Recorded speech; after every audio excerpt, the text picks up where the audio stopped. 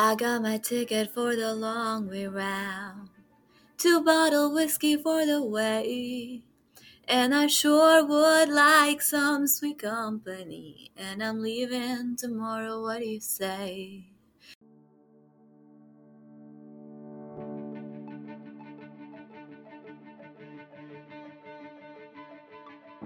What am I most proud of?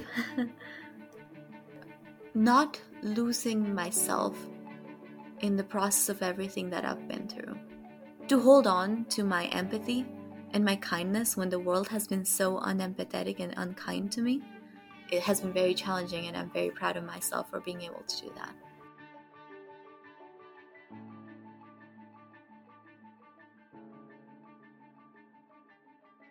Hello, this is Fee, and you're listening to Coffee and Banter, my podcast about stories of grit and resilience.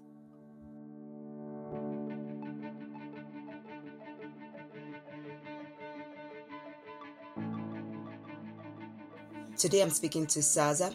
Sazza is a second-year student at the Darden School of Business. We'll be talking about her journey from growing up in an abusive household in Nepal to life as an immigrant in a top business school in the United States. I've really had a good experience listening to and talking to Saz, and I hope you enjoyed the episode as much as I did.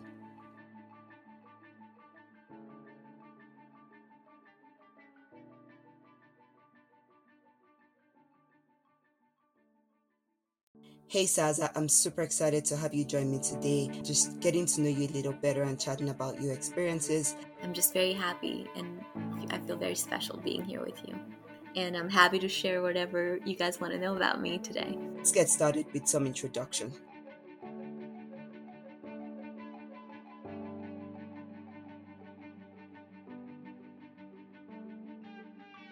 So let's start with who I am.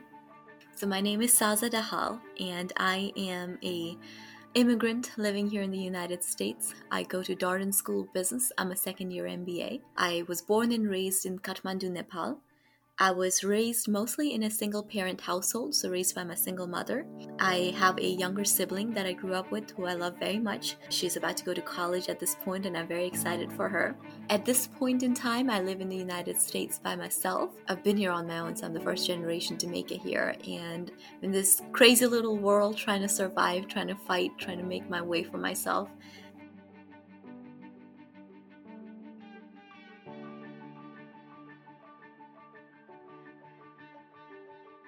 Let's jump right in. You talked a little bit about your early days. Do you want to go back there and let's start from there? And maybe just tell me a little bit about like your life growing up as a child. What were some of the aspirations you had? What were some of the conditions you had to live that you feel like shaped you as a person? Yeah, so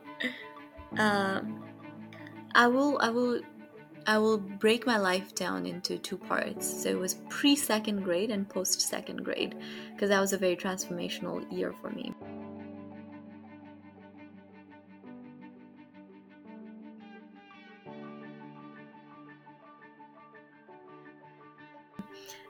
So before second grade, I wanted to be the Miss Universe.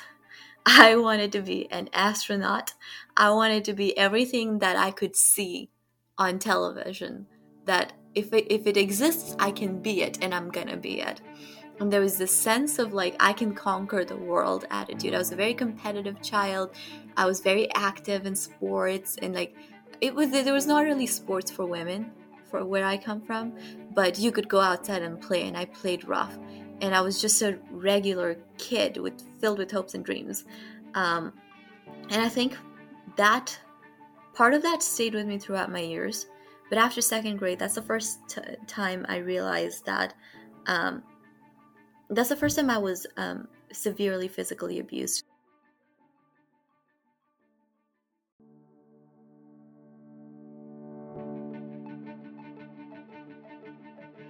And so up until second grade, I think I had a pretty good life. And then after that, I recognized that I was in an abusive household. My mom had been hiding a lot of things from me, and thank God for that. But now I was fully exposed to that.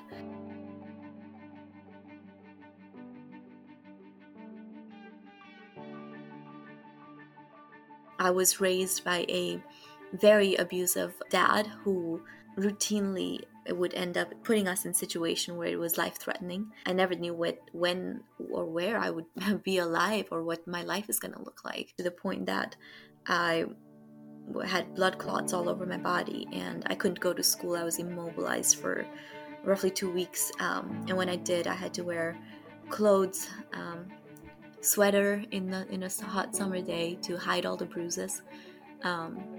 And then I was told not to tell people what went on in the house and why I didn't go to school. So that was the first time I experienced shame, right? And I think when shame enters the life of a developing child, that fundamentally alters the thought process of how they perceive the world, how they're going to approach the world. And the more you expose a child to shame, the harder their adult life experience becomes, I think.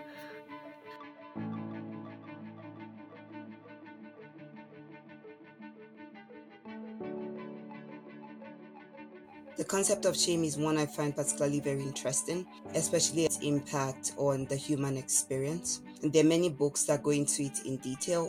One of those that I recommend is called The Soul of Shame by Kurt Thompson.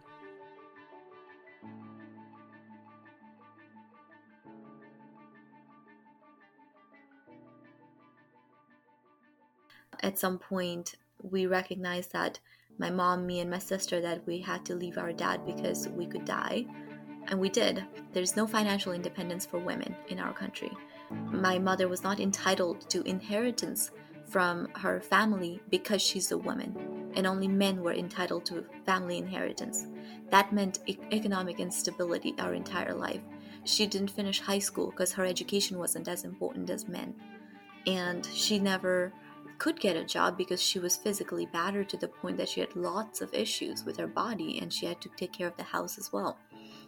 And it was this scarcity that was very present, poverty very present, abuse very present, mental illness very present, and those were the cards that I was dealt with. Oh dear, that sounds like a really rough experience for a child. How did you get through it? One thing I noticed in this mix of unpredictability is that I could rely on people's breath. And this is something that helped me survive back then and helps me do well today, is if I can get someone to breathe easily, they're willing to listen to me and I'm safe. So on days when people breathe easily, I can predict that if I go to bed, I'll probably won't be awakened in the middle of the night with some kind of violence, that I can just go to bed. That helped me survive, along with education.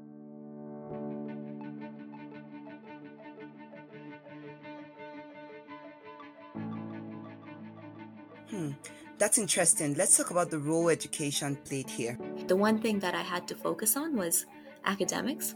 I was considered gifted, I was considered smart and talented, and that was a place where I could channel all my energy. And that was a place where if I did well, I got more opportunities. In Nepal, like when I was growing up, there was no such thing as like a gifted child program or a separate track for students who were identified academically inclined or something, right? So what they did was when they recognized somebody was performing at a higher level than they should, they would just make those kids skip a grade. What ended up happening is I skipped 2 different grades, so like kindergarten, I think, and first standard. I ended up in a position where I was consistently performing well, right? And even though I was the youngest. And I always had this, like, in a way, celebration of people around me that, oh, Sazza is so smart and she's so talented. And another way, a lot of pressure as well, that like you need to perform in all of this, right? And I think I internalized that growing up a lot. For better or worse, that became like a tool that helped me overcome the social challenges that I was facing.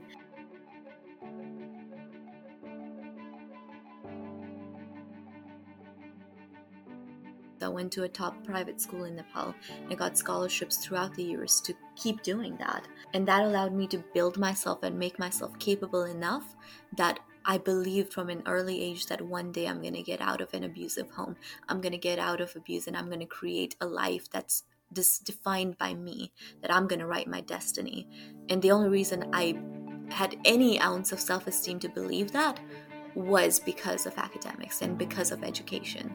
So I value it so profoundly, and I try to do everything in my power to make sure that I educate one more kid that I come across, that I help somehow in this realm. That's awesome. Um, that's something that really resonates with me because I'm pretty much in the same space with education. Like I keep looking at the world, and for me, one of the big things is I don't think the outcomes for children should be determined by where they were born or how they were born. And wanting to level that playing field a little bit, it's definitely something that is close to my heart. Of course, and there's almost like a survivor guilt too. I don't know if you feel that, but I definitely do. I recognize that there are people who are just as smart, if not smarter than me, who are in situations like me or worse than me, and they never had that opportunity that I did. You know, there's a level of luck there too that I cannot deny it. It's there, and there with luck, you still have to put in the work yourself, right? So it can't be one without the other. But there is an element of luck, and so just recognizing that gives me this humility that if there was luck involved, and if I'm here, then what's the point of my life, right? What am I gonna do with what has been done to me? And if I'm gonna do nothing, then what's the point of survival? So why did I survive? And I think, I don't know if that's survivor's guilt or that's mission, like I don't know what you would call that, but that's very key in driving my decisions in life and just pushing myself to do better and to be better.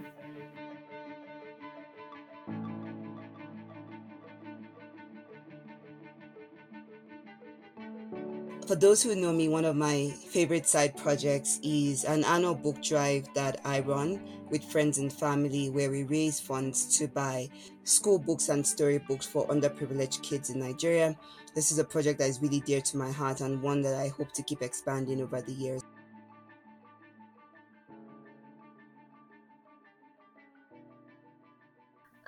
And then I think in after high school, when I came to United States, and for the first time in my life, I felt that I found freedom, I found safety, I found a place that I can call home, where I wasn't tolerated, but I was accepted and I was loved.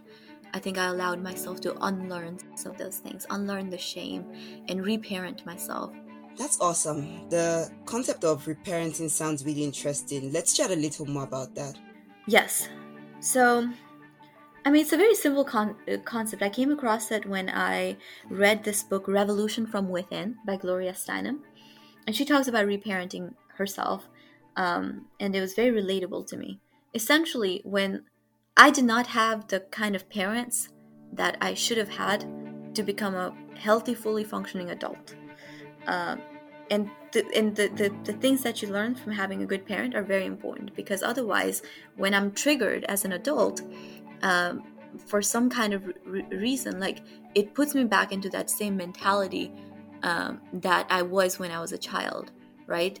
Um, so imagine like not having a fight with your partner and feeling unseen or unheard or misunderstood, and recognizing that when I was a kid, I felt unseen, unheard, misunderstood my whole life, and when that happened, I was also gaslighted. So now when I feel unseen, unheard, what is my natural reaction to do is be very defensive and assume that the other person is going to gaslight me, because that's what happened my whole life.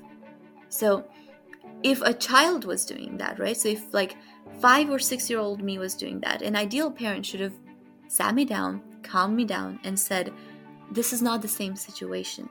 These are different situations. And let me help you understand this. Let me help you understand how to voice yourself, how to speak your truth in a healthy, comfortable manner, how to not freak out, how to manage yourself, your emotions, and those around you.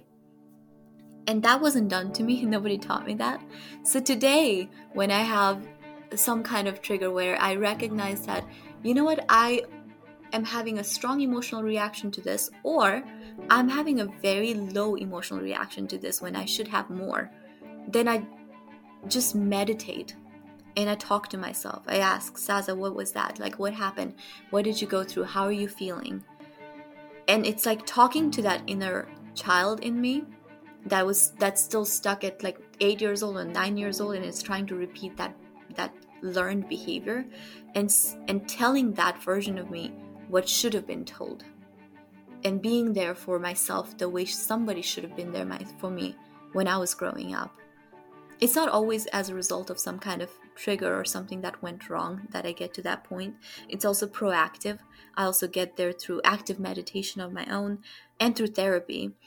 But this approach is basically helping me rewire myself and become a more sorted out person, become a more self-aware person, become a more kind person, and the kind of person that I want to be.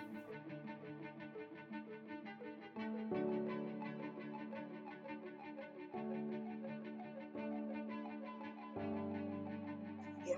um, So you talked about like coming here for college.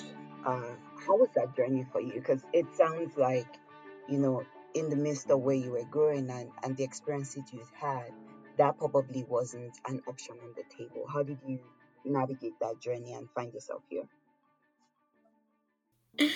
Delusion. I never ever questioned that was not on the table for me. I didn't know how. There was no good reason for me to believe that I could achieve that.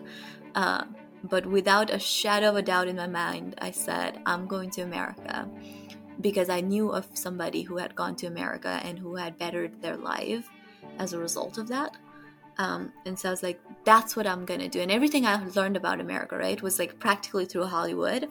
And it's this land of freedom, it's this land of liberty, and a land of immigrants where people can come and dream and hope and achieve and just aspire to be what they wanted to be. So there's this one just like stubbornness and delusion to say that I don't care how I'm gonna make this happen. And then thankfully I think the universe listened to that, and like one way opened up and another door opened up and another door opened up. And one time I remember, like, when applying for the schools here, you have to pay application fees, right? $100 in application fees is 10,000 rupees in Nepal. Like, I don't have that. But thankfully, at that point in time, my stepdad now, who was dating my mom at the time, he works in export business, and so he had some franc currency to exchange into NRS, and he asked me to go to the bank and basically, do that exchange for him, and because he was busy. So I was like, yeah, sure. I took the money, but I did not exchange it that day. I held on to it for a couple of days, and then I went to the bank, and then I made that exchange, and in return, like, I got like $150 or something, so I could apply to like one or two more colleges. Like, I didn't apply to big colleges because if I can't put all my eggs in one basket. So I went to a smaller state university where I knew I would get good scholarship, where I knew that I'm definitely going to get accepted.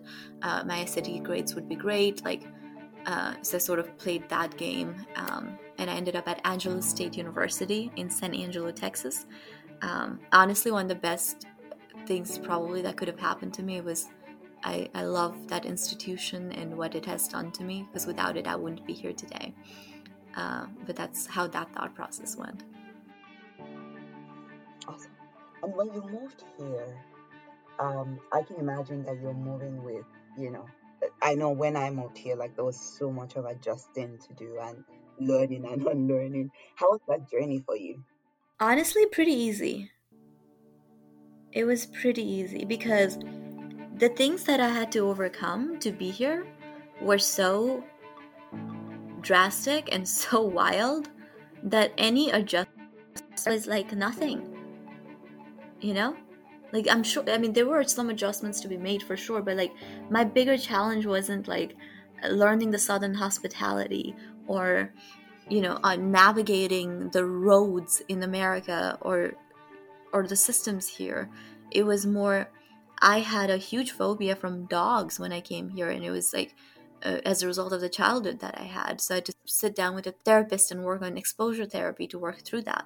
And today I don't have that.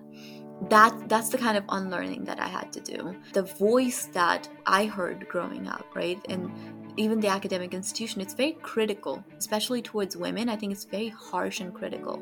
So when I speak to myself, When I have an internal dialogue, that's very hard and that's very critical. And so when I translate that to somebody that I love and that somebody that I'm trying to help, whether it's a friend or a partner, that can also be harsh and critical. And America is a very polite society, so that harsh and critical voice is not seen very well here. You have to be very nice here, I think much more so than in our cultures. And like all of these things had to be translated. But compared to like what I had to go through, I just never felt like it was much of a hassle, because I was just so grateful to be here in the first place. And I'm still in that journey. But along that process, I think I achieved a couple of different little things where I've made some strides. And I recognize that in the large context, these are generational strides that I made. To be able to be here in the first generation immigrant, to be able to graduate college, to get an MBA from a top program, to be making six figures at 25, like all of these things takes multiple generations for people to achieve. And I recognize that I've been able to do that, and that I don't want to diminish that, but then I also see how much more there is to do. And that's sort of where I am right now, is like looking ahead and saying, here are all the peaks I want to climb. Awesome. That's really awesome.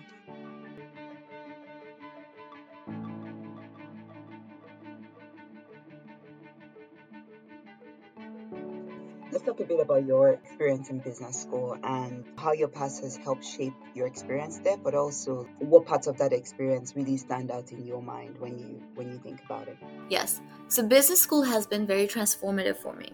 It has made me aware of what there is in the world to achieve, what I could achieve, and also it has made me very aware of where my limitations are and what I still need to learn about and where I still need to grow.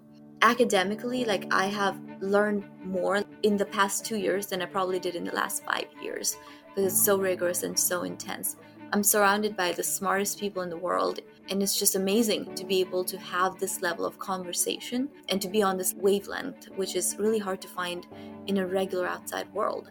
But then at the same time, I'm also very aware of how institutions like business schools, like particularly the business school that I went to was built, and what the assumptions were when these scenarios were built.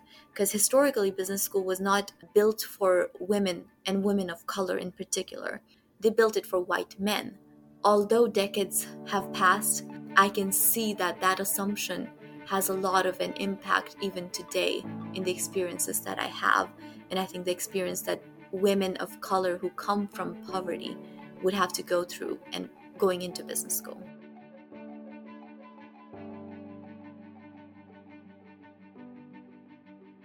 People like me who make it here are exceptions. I came here with like no savings, with 1 year of full-time work experience, and still dealing with total poverty issue while living in a first world country. And I was entirely on student loans.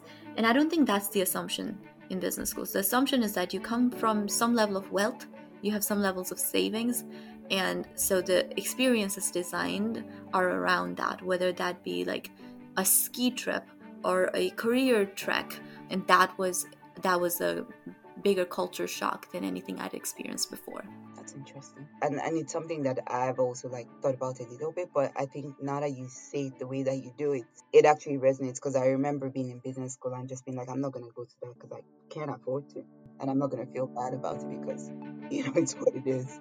Yeah, and I don't think students are equipped to have these conversations, though. There's a lot of shame associated with saying, I can't do this because I cannot afford it. The expectation is you're going to make a lot of money, right? And we equate wealth with success. So there's a shame associated with acknowledging that I don't have wealth, because that means that I am not successful.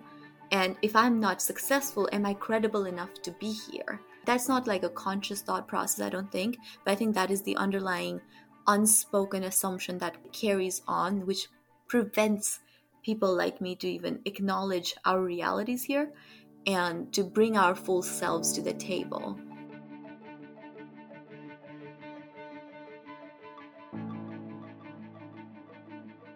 My last question here is, what are you most proud of? What am I most proud of? Not losing myself in the process of everything that I've been through. I recognize that, like, It is statistically unlikely for somebody with my experiences to even graduate college, to be to hold on to my empathy and my kindness when the world has been so unempathetic and unkind to me. It is very challenging to trust and to love when your trust has been fundamentally broken in so many ways. And somehow, like, I have clenched through my teeth to hold on to this core of who I am, who I believe wants to be kind and wants to be empathetic and wants to be exceptional and wants to be excellent and all the good things that can be. And just holding on to that and carrying that with me through business school, through life in America, where, like, a lot of these virtues that I come from, they're not also accepted um, in in a white America, for example. But to hold on to all of that, no matter the circumstance, it has been very challenging, and I'm very proud of myself for being able to do that.